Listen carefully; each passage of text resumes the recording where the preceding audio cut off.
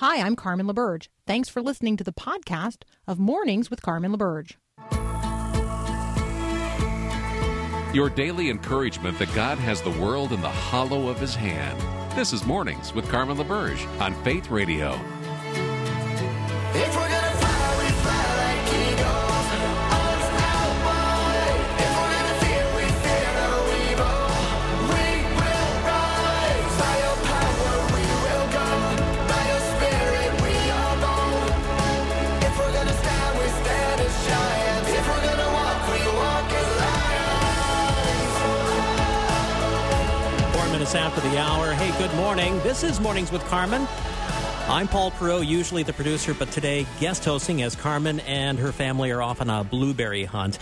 Again, reflecting back on Carmen, one of her constant questions is, where in the Word are you? And I want to alter that question a little bit as we start out the second hour here. Who are you in the Word with? And right now, this year I've been doing something I haven't done before. Maybe you've heard of Morning and Evening, the classic Charles Spurgeon devotional. And so even though Charles Spurgeon is now with the Lord, has been for almost 200 years, he, left us some great thoughts, and you get to walk with him through these thoughts. And last night, the evening one really hit me, so we're going to do it this morning. I know it's not where you're supposed to do it, but he was focusing on Psalm 72, verse 19. Now, if you know about Psalm 72... it is the last of the second of the books of Psalms. The Psalms are in 5 different books. And this one has an interesting end to it, because every time you get to the end of one of the books, I'm not sure if they're true of the 5th book, but anyway, it says amen and amen. Well, chapter 72 is the end of the second book of the 5 books of the Psalms, and it does that amen and amen. Then after that, it says, the prayers of David, the son of Jesse, are ended. This is likely the last psalm David wrote about or for his son Solomon, right before he died, right before Solomon was officially the new king. And yet he's looking forward to something else, and that's what Spurgeon brought out. This is a large petition. Actually, let me read. He focuses on the phrase, may the whole earth be filled with his glory, amen and amen. Spurgeon writes, this is a large petition. To intercede for a whole city needs a stretch of faith, and there are times when praying for one man is more than we can handle. But how far-reaching was the psalmist's dying intercession? How comprehensive, how sublime. May the whole earth be filled with his glory. Not a single country is exempt, even if it is crushed by the foot of superstition, which does not exclude a single nation, however uncivilized. For the terrorist as well as for the civilized, for all places and races, this prayer is uttered. It encompasses the whole circle of the world and omits no one. We must be up and doing for our Master, or we cannot honestly offer such a prayer. The petition is not asked with a sincere heart unless we endeavor, with God's help, to extend the kingdom of our Master. There are not some who neglect both prayer and work. Reader, is it your prayer? Turn your eyes to Calvary. Look at the Lord of life nailed to the cross, with crown of thorns upon his brow, with bleeding head, hands, and feet. What? Can you look upon this miracle of miracles, the death of the Son of God, without feeling within your heart a marvelous adoration that language can never express? And when you feel the blood applied to your conscience and know that he has blotted out your sins, you are not a man unless you jump from your knees to cry, may the whole earth be filled with his glory, amen and amen. Can you bow before the crucified in humble adoration and not wish to see your monarch, the master of the world? You only pretend to love your prince if you do not desire to see him, the universal ruler. Your piety is worthless unless it leads you to wish that the same mercy that has shown up to you may bless the whole world. Lord, it is harvest time. Put in your sickle and reap, that is. You know, when we talk about, wanting to expand the kingdom, are we really thinking about that to help people come into that saving knowledge of Jesus, expanding the kingdom that way, and then letting it work out in our life? That's been something that's been heavy on my heart, and Spurgeon really slapped me across the face last night as I was reading that. I always appreciate a little bit of Spurgeon. I also appreciate talking with some of the folks at Plugged In because, we live in a world where we're seeking, yes, we're trying to work, but also find meaningful and hopefully entertaining entertainment. Is that a redundancy? But anyway, Paul Asay from Plugged In will be joining us next here on Mornings with Carmen. My strength is in your name, for you alone can save. You will do.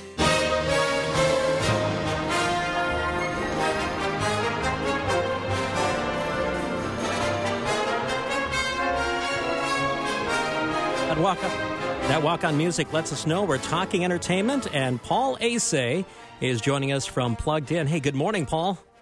Good morning. So nice to be here, Paul. This is a double dose of Paul's, apparently. So. Yes, we already made the appalling joke, so we'll just, bypass. We'll move on. We'll move on. We did that off mic. Anyway, yeah, people are going, what are you talking about? Okay, I guess we have to say it now.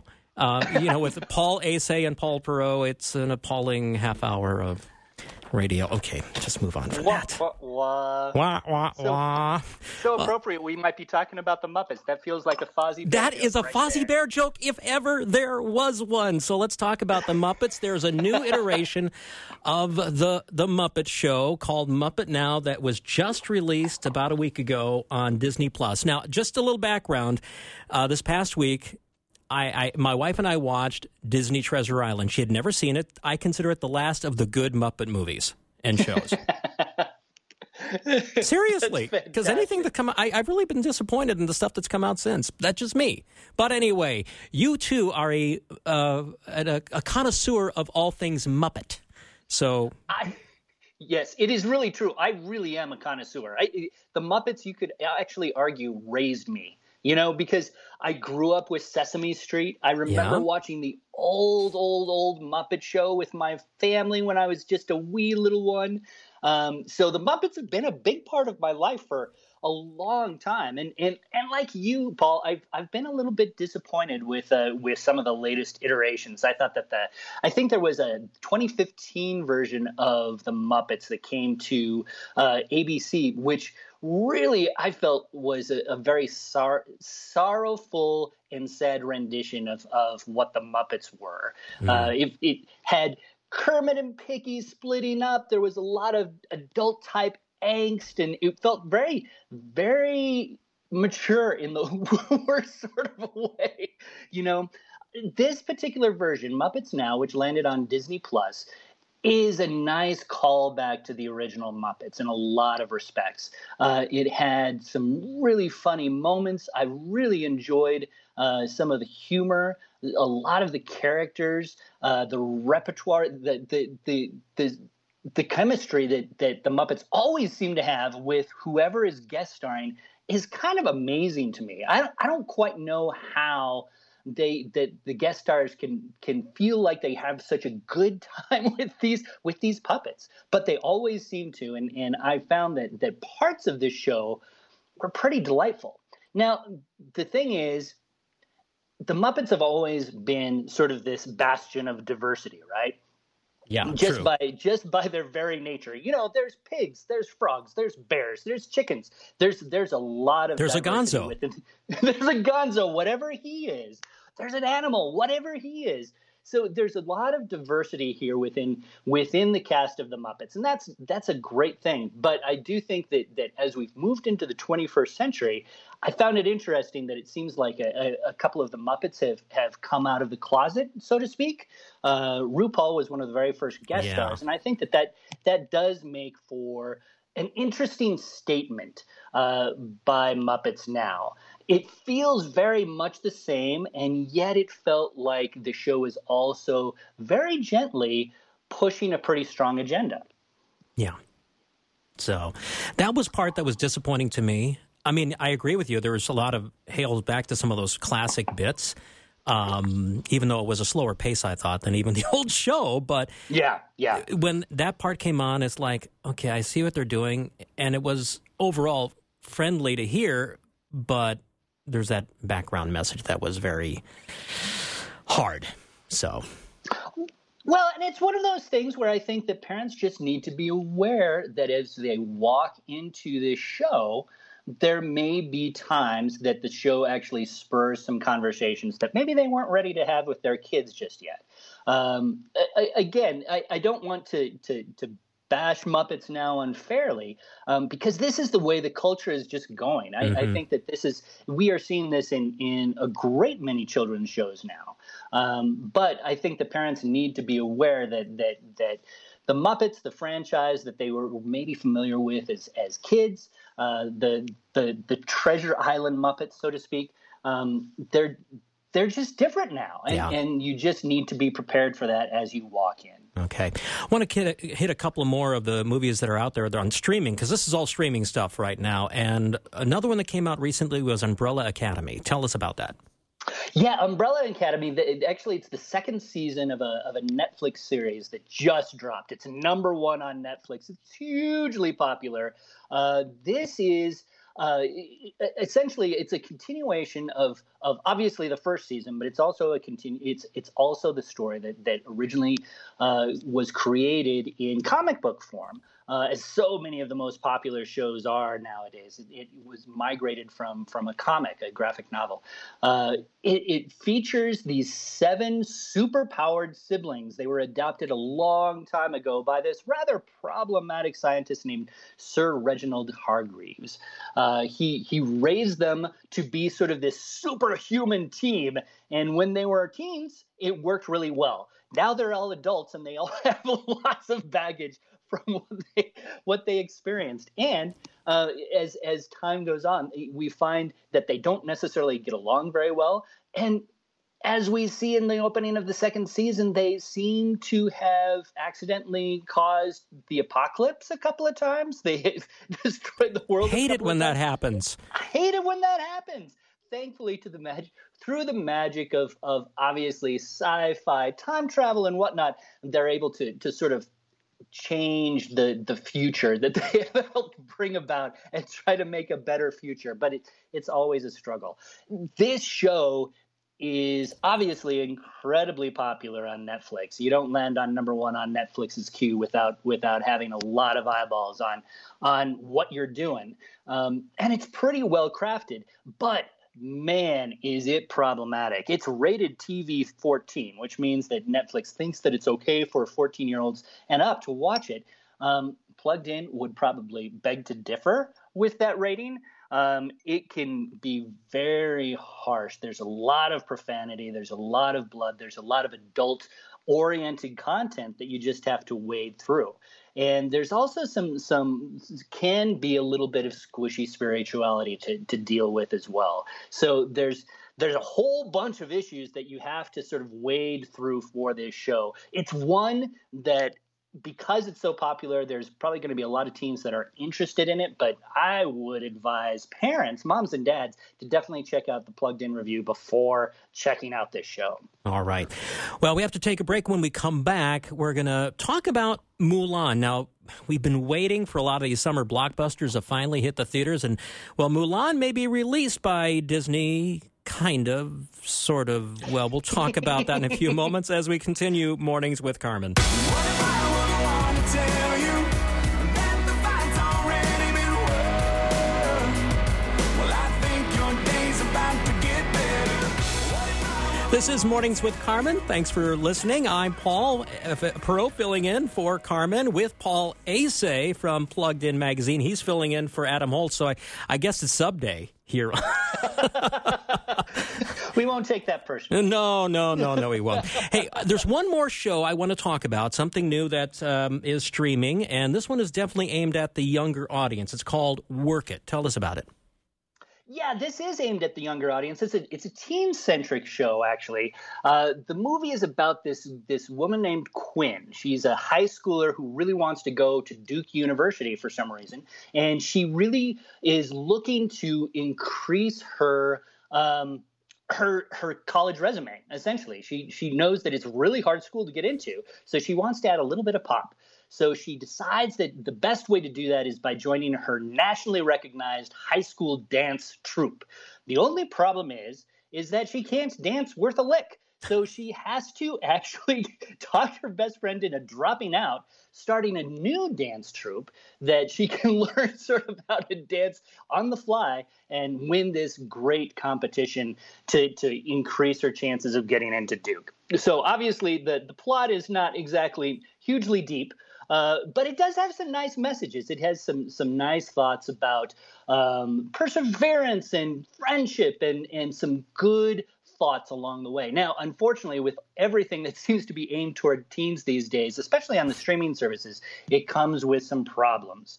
There's a lot of sensuality, obviously, since it's a dancing movie. There's going to be some sort of sultry dance moves, some inappropriate clothing, some sort of sensual asides, if you will. And there's a really strange scene where the main character actually prays to Beyonce, which I was not expecting, but there it was. And so this has some issues that parents need to be aware of. It's not nearly as bad as some of the other things we have seen lately that are aimed toward teens. I think we talked about The Kissing Booth 2 last week. This is a much better movie than that. But if you're looking for High School Musical, this ain't it. Okay. I want to shift gears here because we have been waiting, Paul. I know you have to get back into the theaters to see those blockbusters. I mean, I've been waiting for Wonder Woman 2. I like the original Wonder Woman movie a few years ago. That was phenomenal, and I'm hoping they continue that. But because of COVID, things have been delayed and delayed and delayed. Well, Disney finally said, okay, we're going to release Mulan, the live-action version of that classic Disney cartoon. But, explain. Yeah, it comes with one big caveat. Yes, they got tired of pushing Mulan down the road. It's been one of the live-action remake has been one of the most anticipated releases by Disney this year for sure, or was going to be. But with the COVID situation the way it is, they just decided, nah, we're going to drop it on Disney Plus. And with that, every Mulan fan stood up and cheered. And until Disney said, and we're going to be charging you $30 to rent it. So this is a big price point. I think that if we were going to the theaters, if we were taking 2 or 3 kids to the theaters to see Mulan, we would not blink at a $30 charge. Right? I mean, you buy the tickets, you buy the popcorn, you buy the Coke.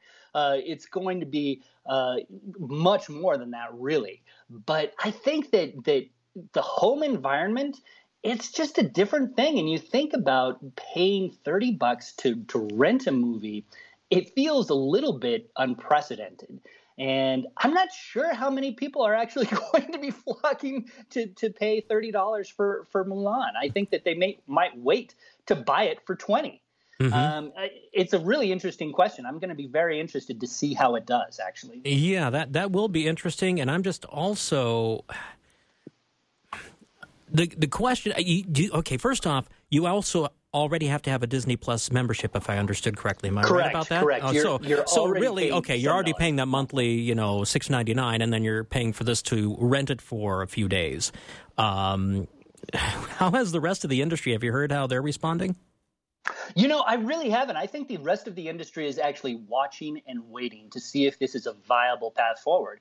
Because when you look at the entertainment industry now, the entire world of pop culture is so much in flux, and so many of these creative movie and television producers, they're sort of looking to see what the next template is going to be, especially movie producers. Are movie theaters going to come back? Are they going to come back as strong as they once were? Do we need to look at other platforms to drive the entertainment that we produce to the public? And how can we make that worth our while? I mean, movies are so expensive. You can easily drop $100 million, $200 million to make a movie these days without batting an eye. So you need to make that money back somehow. Is this a viable option to make that money back? And so I think the industry is just saying, well, let's see. And maybe they're rooting for Mulan to be successful in that way because, man, I tell you what, they have bills to pay like everybody else. Of course, it's on third and fourth houses, unlike us. But but there's still the bills have to be paid. Okay. I was hoping we'd have time to get to an article up at pluggedin.com or .org. I keep forgetting. .com. .com. Okay, because with the Christmas season coming up, new consoles, finally, the PS5 and the X series of Xbox, the next iteration, as that's coming out. And I tell you, I know it's going to be on a lot of Christmas lists, but you already have a preview of some of that on the pluggedin.com website, so I encourage people to go there. Hey, Paul, thank you again for joining us. Always a pleasure, Paul. Good talking with you. All right, this is Mornings with Carmen.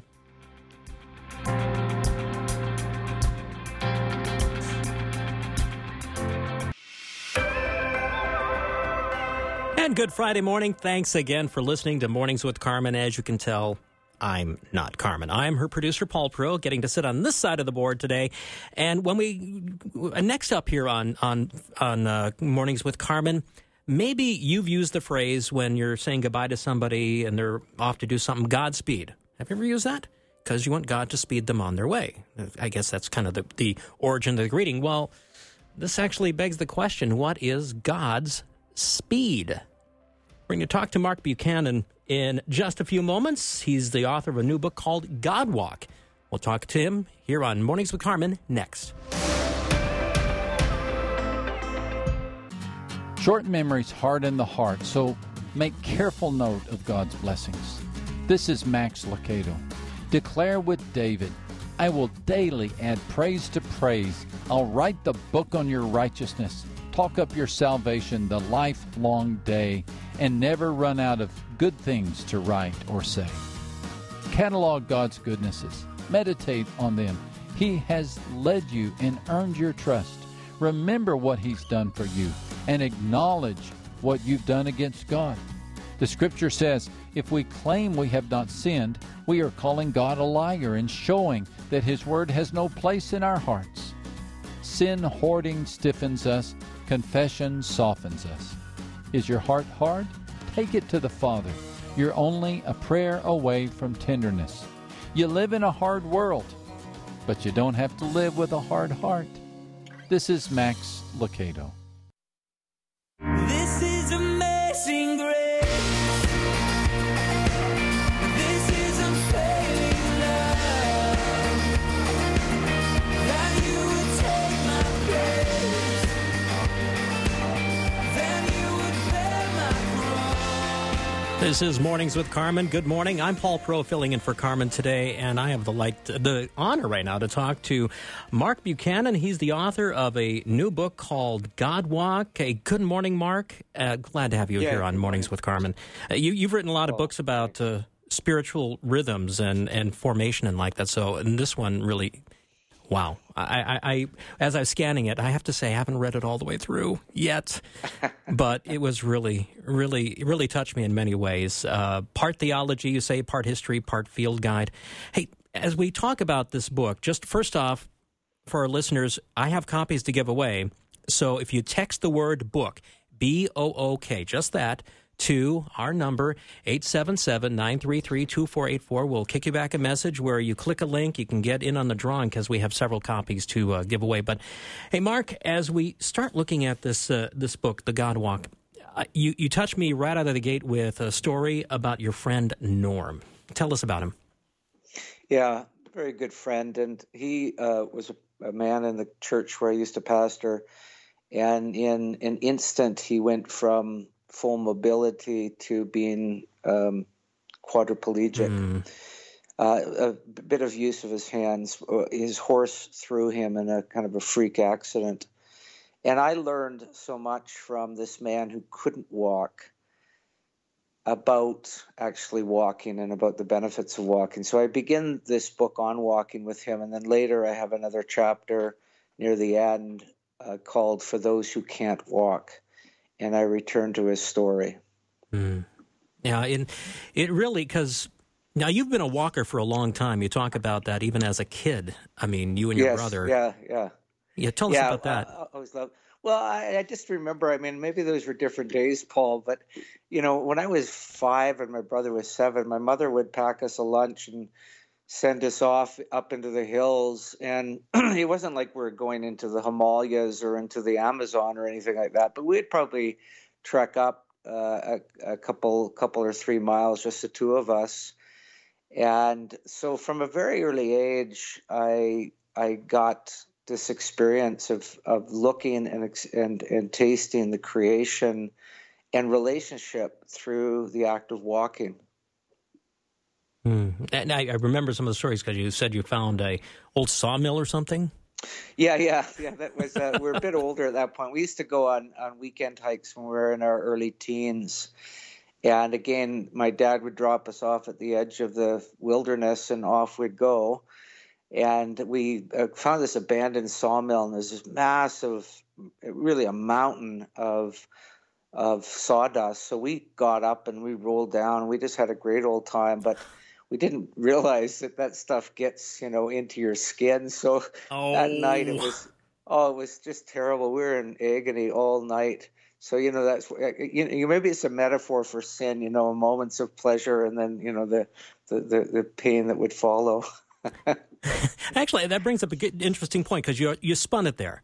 You took that event right, and you spun it into the whole thing about sin. Because, okay, yes, we're talking about walking, but we're not talking about the physical benefits per se, even though there are plenty of those, and you do talk about that. But you also talk about walking as a means of spiritual formation and spiritual discipline. And one of the things you jump out with is that 3 mile an hour principle. I want you to expound upon that. Yeah, several years ago, back in the 70s, a Japanese theologian and missiologist by the name of Kazuko Koyame wrote a book that at the time was quite famous called The 3 Mile an Hour God. And Koyame was observing how Western styles of church and theology actually weren't working within an Asian context. That we had such a fetish within the West for haste and efficiency that it really didn't work well in contexts where there was more of a contemplative tradition. Mm-hmm. And he began to do some of the best reflection on what would it look like to speak the gospel, and particularly he was working within Vietnamese contexts. And so he came up with this term, the 3 mile an hour God, and 3 miles an hour is approximately the pace of walking. And his claim was that God moved slowly.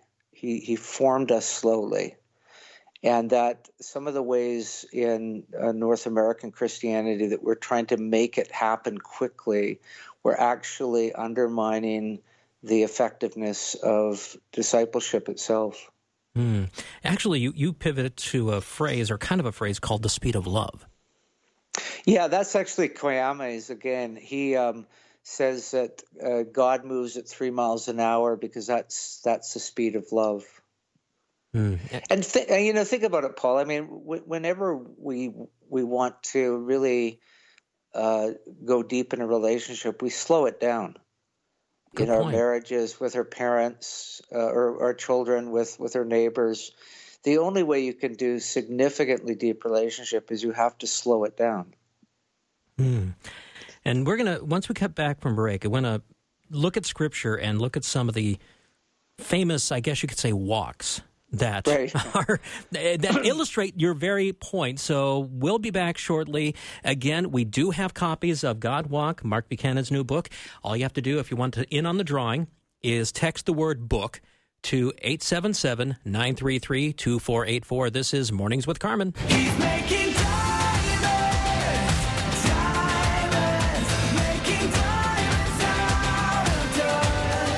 This is Mornings with Carmen. Good morning. I'm Paul Pro, filling in for Carmen today, and got the joy of talking with Mark Buchanan, author of the new book called God Walk, Moving at the Speed of Your Soul. And Mark, I love the fact in your book, you're not only saying, it's not just contemplations about it, but you do a little bit of Bible study in there, you into the theology about some of the famous walks in Scripture, especially by Jesus. And hopefully we can touch on a few of those, but the one I want to make sure we talk about is the road to Emmaus, because that is an interesting walk.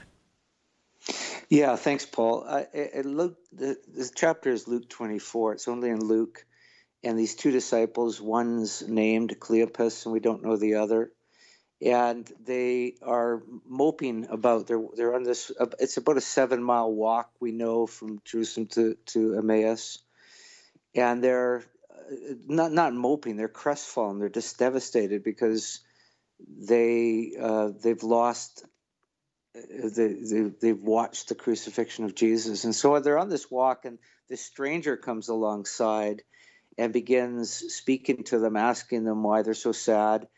And slowly, as Christ unfolds, as Christ beside them unfolds the Scripture, they begin to feel their hearts warming inside. But it takes the entire journey, and finally sitting down and breaking bread with Jesus before they recognize it's Him. And I use that. I love that story. I've probably I've got 10 books, and I think probably 3 or 4 of them I've done some exploration of that story, because it seems to me that it's saying something not only about the historical moment, but about your and my moment, where often it's Christ is right with us, moving and explaining and ministering to us, but it takes us a while to wake up to it. And it's really in that, and the way I use the story in God Walk is it's sort of through the walking that they discover this one who is alongside. Yeah, I mean, couldn't he have just?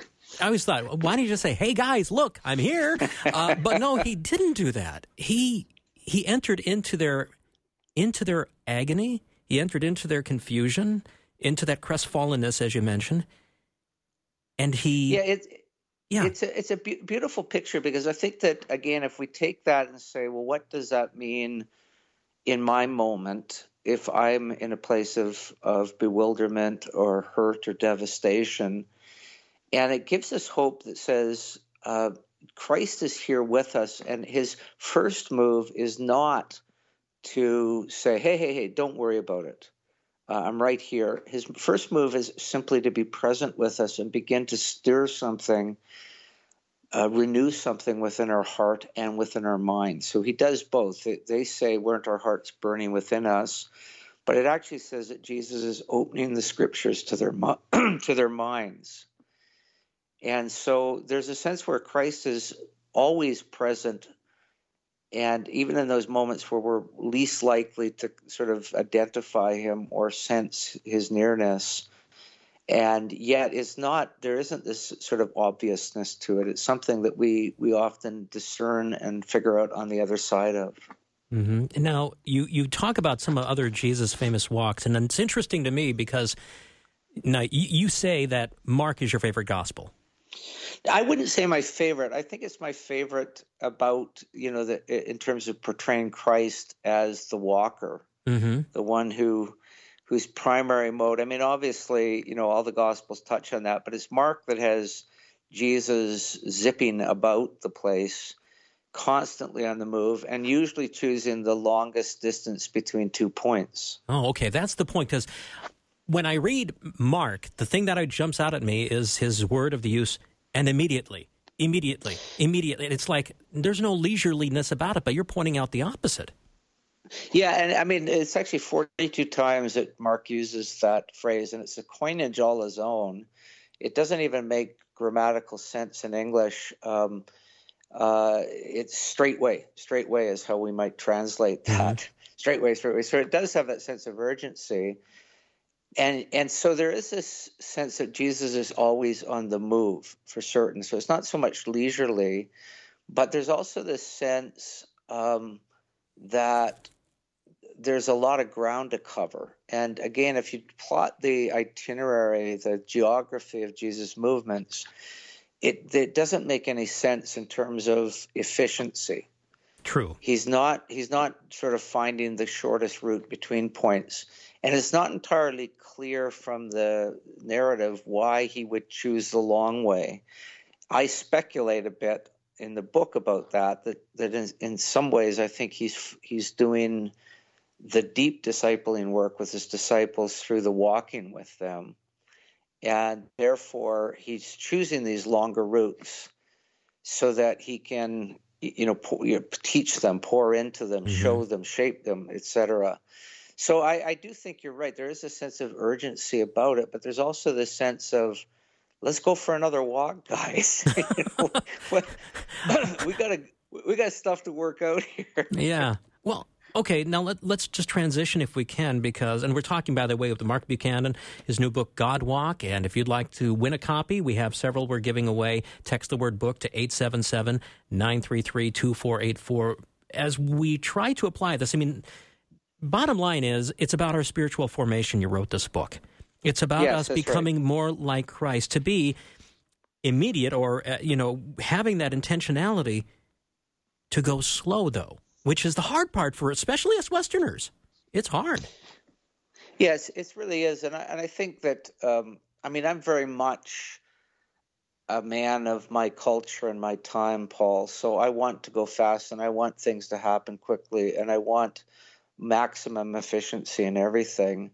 And yet, over and over, in my own life, in my own experience, and certainly through my saturation in the Word of God, I realize that God is in no particular hurry to get the deep work done, and no particular historical hurry. I have a chapter on that, like why we look at a lot of historical moments, the Exodus I particularly hold up, and ask ourselves, why didn't God sort of move more quickly on many of these things?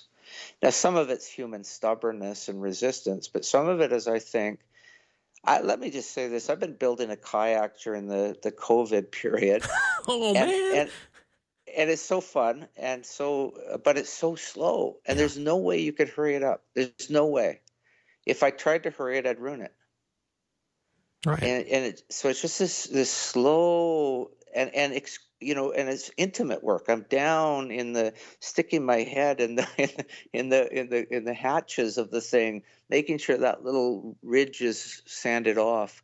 There's simply no way to do that quickly, and I think that's the same with our souls. Mm.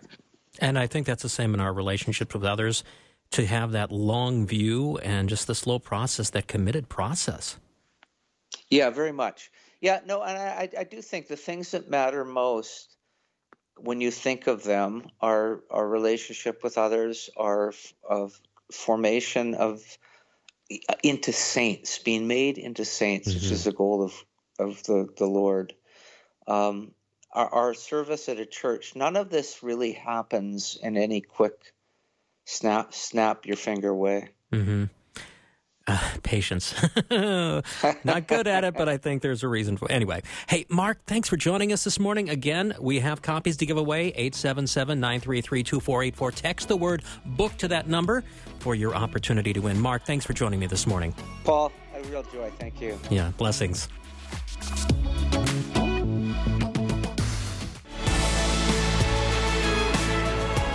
Well, it has been a joy being with you. I'm Paul Perot, filling in today for Mornings with Carmen on Faith Radio. She'll be back in on Monday. Hey, I want to touch on something real quickly here, partly because my wife is a second-grade teacher, and partly because as we're dealing with this COVID era that we're in right now, maybe your school is having you buy for your kids or grandkids hand sanitizer. Beware. Now, hand sanitizers that are regularly purchased should have what's called ethyl alcohol in it, which, same as you can find in ethanol or whatever. Yeah, it can be toxic, but not so bad. Well, be careful, because there have been many products of hand sanitizer that say ethanol on the label, but have actually methanol, which is wood alcohol, which is highly toxic. There have been some injuries and such and deaths. So if you go to the FDA's website, they do have information about what products to avoid because they've been mislabeled. They've been keeping track of this as we try to keep ourselves during this COVID era, keeping ourselves safe. Very important to keep on top of. Well, again, thanks for joining me. Remember, all our shows are podcasted, so you can go to myfaithradio.com, listen to them there, or better yet, subscribe. That way you never miss an episode of Mornings with Carmen. Have a great weekend.